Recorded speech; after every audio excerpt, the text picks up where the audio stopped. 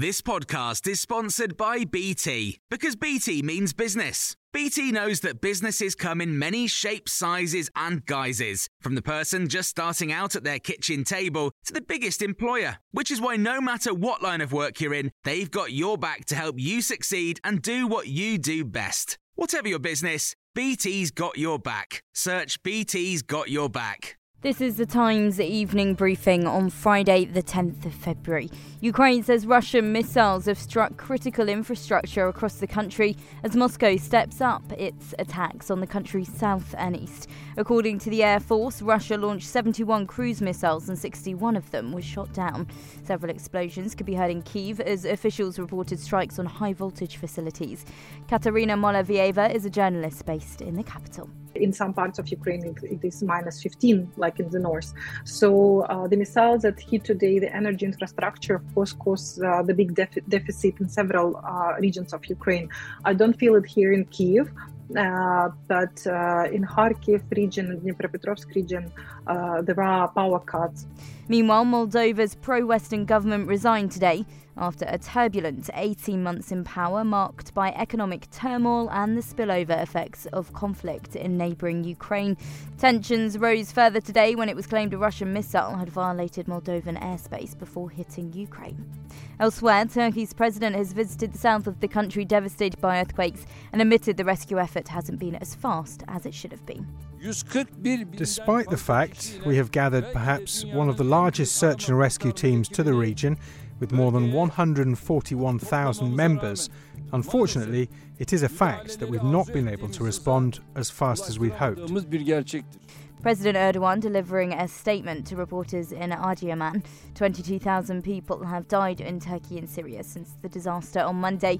Rescuers are still finding survivors in the rubble, including a 10-day-old baby boy and his mother in Hatay in Turkey. And this is the moment a young boy was pulled out alive after being trapped for 89 hours.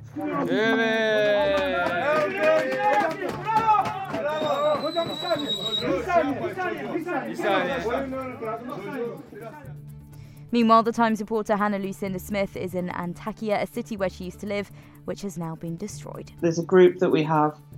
It's a WhatsApp group between Turkish journalists and some foreign journalists, and it started out as a kind of, logistics group to share information for reporting, and it's really, really quickly just turned into a group of people just sharing locations and photographs of people who are missing, just in the hope that somebody might be able to find them. In other news, the Chancellor's all but confirmed support with energy bills will end in April, leaving households with no government help. There have been calls from money supermarkets, Martin Lewis among others, to come up with a new scheme once the price caps lifted and discounts finished too. But Jeremy Hunt says the Treasury's already put up around £99 billion worth of support this year and last. And more ambulance workers have voted to take action in the long-running row over pay on the day their colleagues walked out.